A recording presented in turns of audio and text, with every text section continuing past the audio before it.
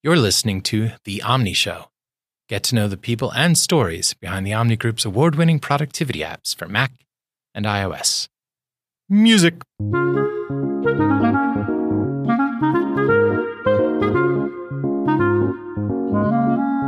I'm your host, Brent Simmons. This is our special holiday episode, and we got you a gift. In the studio with me today is Tim Wood, CTO of the Omni Group. Tim is also one of the founders of the Omni Group. Say hello, Tim. Hello, Tim. So, Tim, what actually do you do here? Well, I am the CTO, which means I try to head up all the engineering efforts that are going on for our Mac and iOS products. I hear that Omni Group is 100% engineers. Nothing else. Well, is that true? No, not really. We have a large department of support people, documentation, all sorts of other jobs in the company that are super important to keeping the products going and our customers supported. About how many engineers do we have? Depending upon if you count me and Ken, I think about a little over a dozen. Oh, okay. So that's roughly 3 people-ish per app. That's some pretty efficient engineering we've got going on here. Yeah. How do we manage that? Well, it doesn't divide up quite that evenly. Some products have more engineers than others, but I assume that changes over time too, of course. Sure. Yeah. A lot of it is we have really great people working here. We have frameworks that we have built up over decades now that we're able to leverage and take advantage of. So the various apps then obviously must share a certain amount of code. What are some of those kinds of things? Well, there's everything from our preferences, inspectors, basic things like XML parsing and parsing dates, and just a wide gamut of utilities that apps tend to need. And as I recall, because I used to do some engineering here, I dimly remember, there are even some larger things. For instance, the outline view used in Omni Outliner is used also in OmniPlan. Correct. And is it used in Graphle at all? It is not. It used to be used in OmniFocus, but now it's just Plan and Outliner. Right. So that's a bit bigger even than a utility, right? That outline view is controllers. That's a large chunk of code. Yes. Yeah. Right. But particularly for Omni Outliner, we have a motto of any piece of your app that is just core to it, you need to be able to fix bugs in it. Mm-hmm. So, Apple has an outline view, and we do use that in a variety of places, but the outline view and outliner is central to the app, and we need to be able to customize it and fix every little detail. So this is a trade-off, of course, right? Of course. You don't have if you just used NS Outline View from Apple, you'd have that quick thing. Hey, we've got an outline view. Yeah, Didn't totally. have to write it. Yeah, Not exactly. responsible for it either.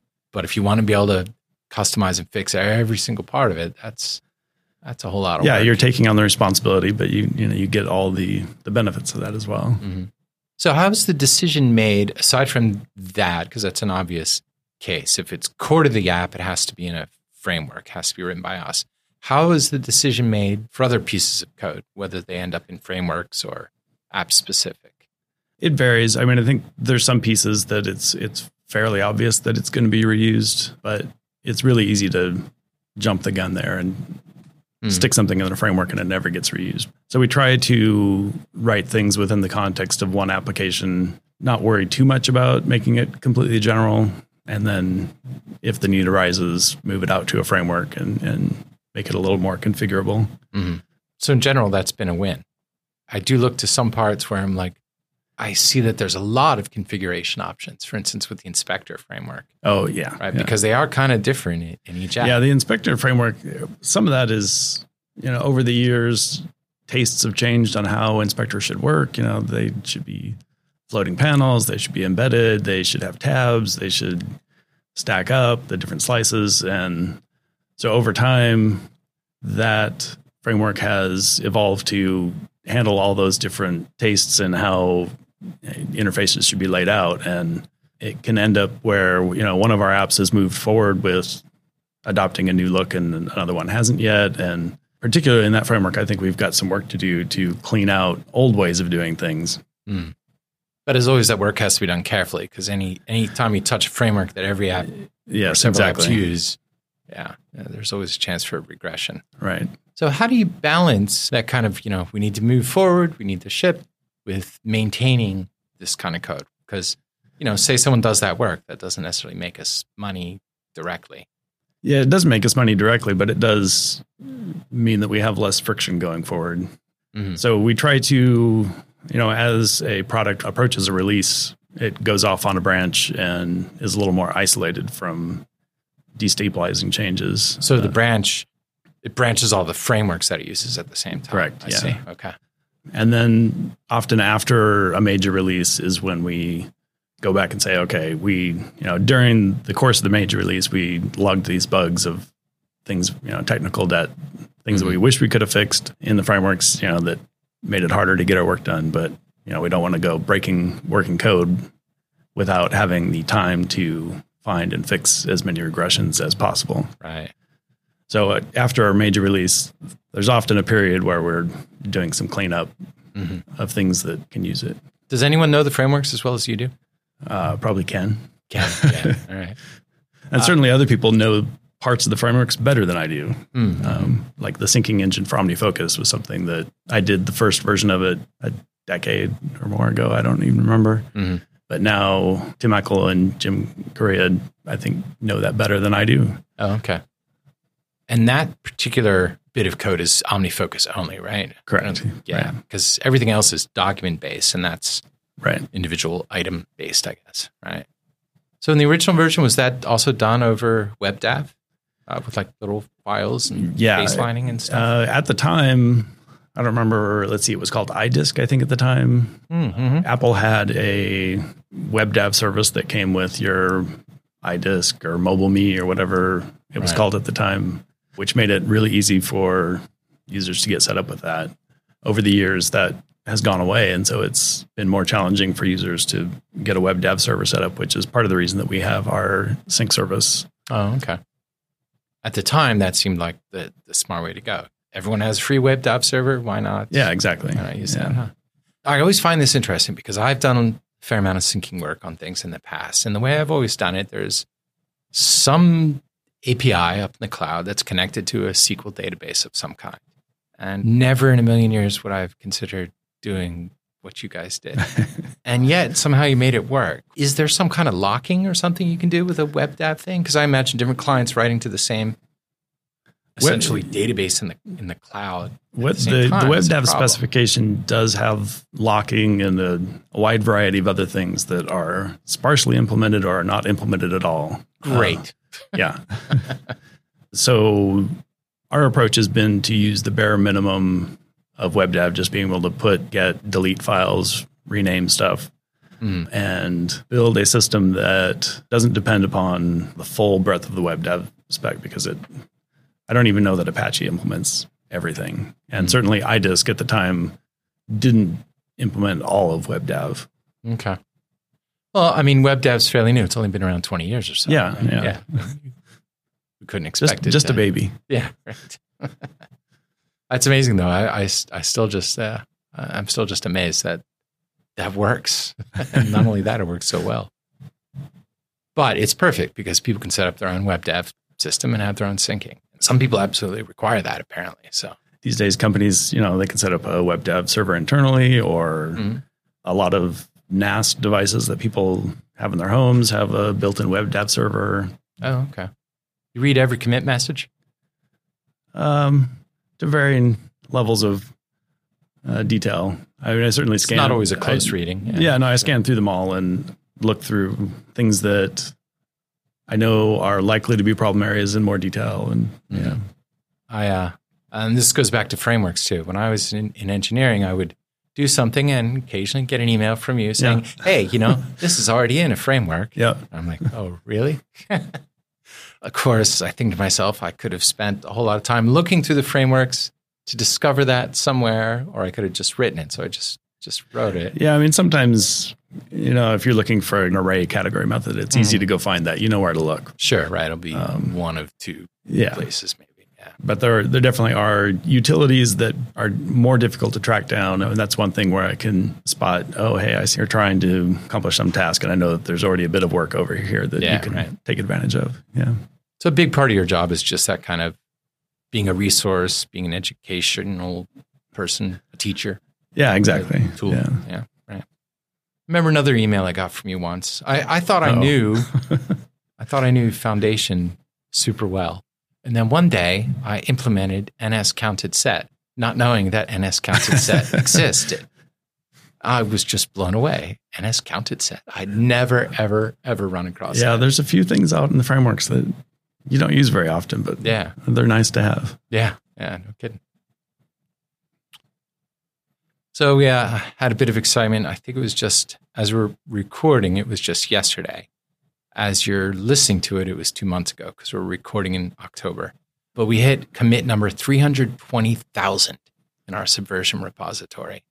And that commit was snagged by Tim Eckel. Of course it was, because he has a thing about that. Yeah. We suspect he has a script or something that... it's a little suspicious. Yeah, right. That's just weird. I mean, I think he was homesick even, and he still managed to do it. I don't know. That guy.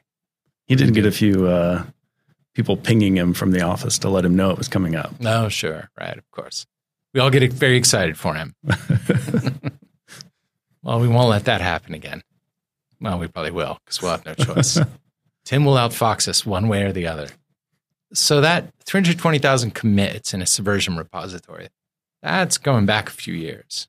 Yeah, it goes back before Subversion was a thing. Our repository was imported from an ancient CVS repository from our consulting days, some 25-ish years ago. Now, I've heard it said that Omni single-handedly saved the world from the Y2K disaster. Is that true? Sure. Yeah, why not? Right. What did we do? Well, one of the projects we worked on back in the consulting days was going through NextStep. It was owned by Apple at this point, and just looking through the source for potential Y2K issues. So a lot of reading source and trying to reason about whether something was a problem or not. In the end, was there much that had to be changed? I don't think there was much at all, yeah. Yeah, sure. Did NS date exist? NS calendar date, maybe? There certainly was it was NS date at that point, and okay. NS calendar date as well. Yeah.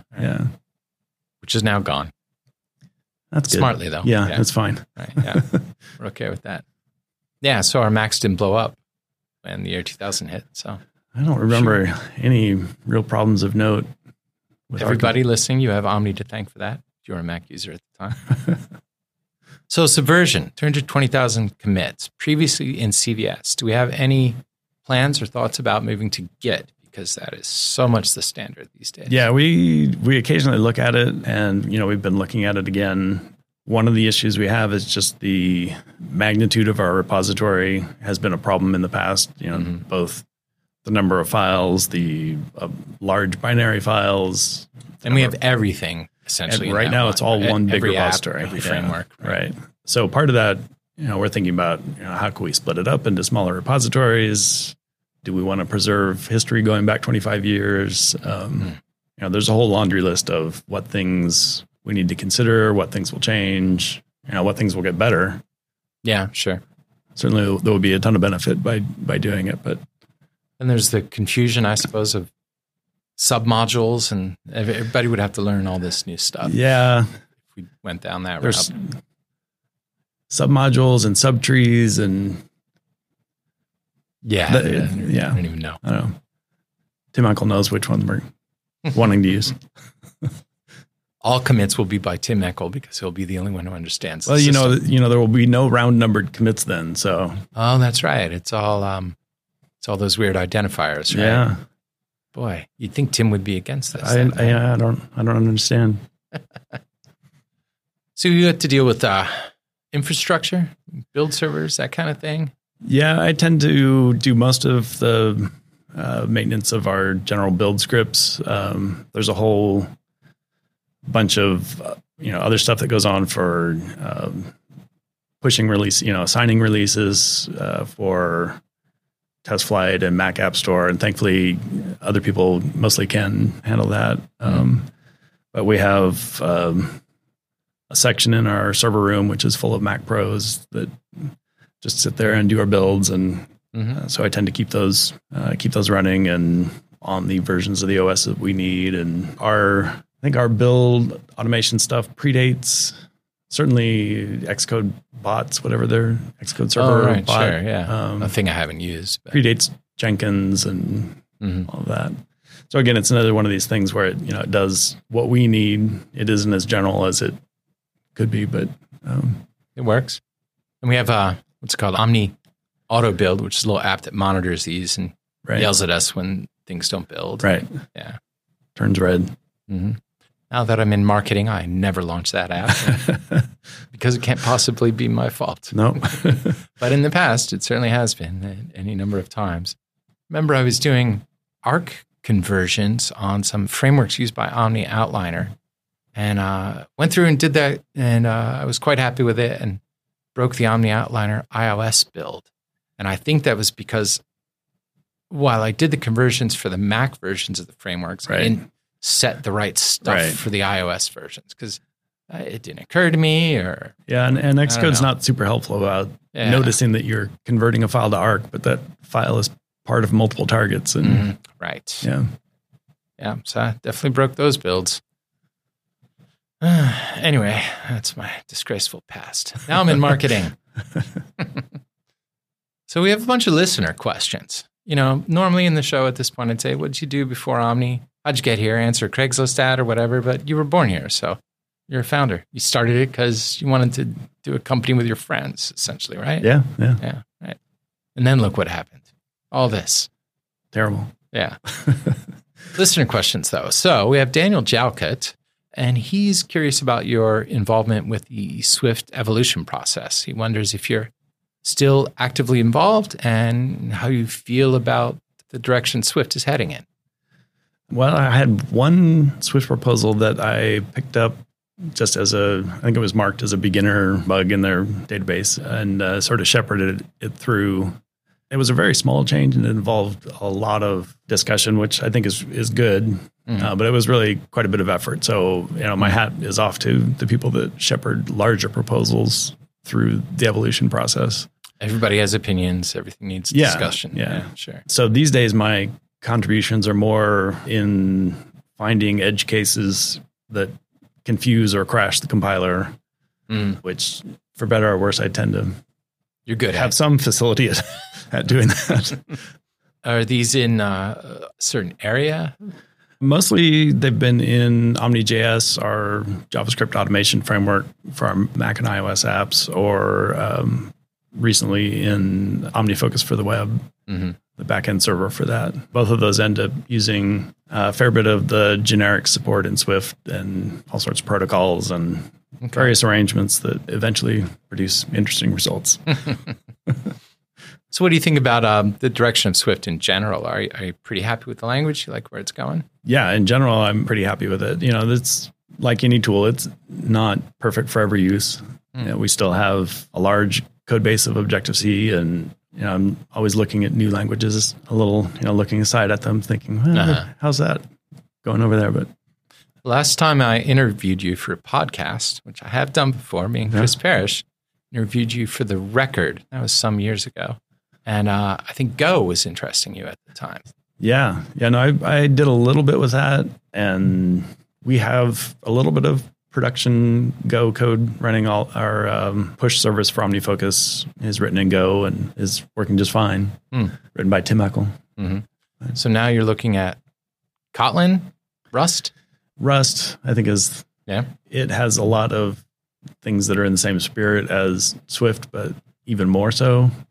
Really, my looking at it is not super in depth at this point because, I have plenty to do, really. Right, of course. Daniel Jalkut also wonders, since we're moving into a Swift world and we're doing less and less of Objective-C, well, you're a person who's been writing Objective-C longer than most Objective-C developers, it's fair to say. Is it just a tool that's going away, or do you feel some emotion about kind of slowly saying goodbye to this language that you've done so much in and that has served you so well? I'm not super sentimental about it, no. Yeah. I think it's more thinking about, how are we going to move forward if we want to move more code over to Swift, or should we even, code that works is, there's no given reason that it has to be moved to a new language. Sure. But there are sort of external realities, particularly for something like OmniFocus for the web, where hosting the backend service would be a lot simpler if there were no Objective-C. So maybe that's worth considering, but that's a gigantic effort to undertake. Yeah, for sure. So switching gears to something truly important. Rose Orchard asks, what's your favorite lunch day at work? Is it pancakes? Because today we had pancakes. Well, it's definitely Wednesday, which is usually breakfast for lunch. But I think, the pancakes are good, but I think the egg sandwiches are probably my favorite. Egg sandwiches are good. There's a lot of great meals here, and it's kind of hard to choose. Yesterday, I myself was very happy with the meatloaf and mashed potatoes. Oh my goodness! Yeah. Oh yeah. That was nice. Pancakes are my favorite day. Egg sandwiches are super good though. Thomas Kern asks, how is Omni Group competing for developer talent against larger companies in the Seattle area? Right. I don't think we're directly competing. There's really a different experience that people have if they come work at a smaller company like the Omni Group than they're going to have if they work at Facebook or Google or Amazon or Adobe or any of the other. All of which we have here. Facebook's they're all across the street and next door. They're all within walking distance. Yeah. Well, Adobe's a little further. A long walk. Yeah. So to some extent, it depends upon the kind of experience that the individuals want to have, right? That's up to them. Mm-hmm. I think one thing that is definitely changing is that Seattle is becoming a much more expensive place to live than it was, even 5 or 10 years ago. Right. Not much we can do about that. Yeah, no. Unless we hypothetically move outside of Seattle. No, don't do it. Yeah, there's trade-offs there. Yeah. So Chris Parrish asks, will the Sounders make it to the Cup this year? Now, of course, listeners, you're listening in December. It's only October 17th as we're recording. So this is all pure speculation. Yeah, 3 years in a row. Wouldn't that be nice? Yeah. What do you think? They can do it? I think we'll know in December. Chris also asks about the time you spent making the TIFO displays with the Sounders supporters group. I don't know much about that. Tell me about that. It's the Emerald City supporters? Yeah. Yeah, Emerald City Supporters is a independent supporters group of volunteers. And then we do everything from the gigantic display, painted displays that you'll see in the end of the stadium to the drums and flags throughout the match. Mm-hmm. We're down there 90 minutes of jumping up and down, singing our hearts out, waving giant flags. Cool. Do you think that this helps pump up the players, the home team? And oh, absolutely. Yeah. That's cool. We say that we sing for them and they fight for us. And nice. When did you get into soccer?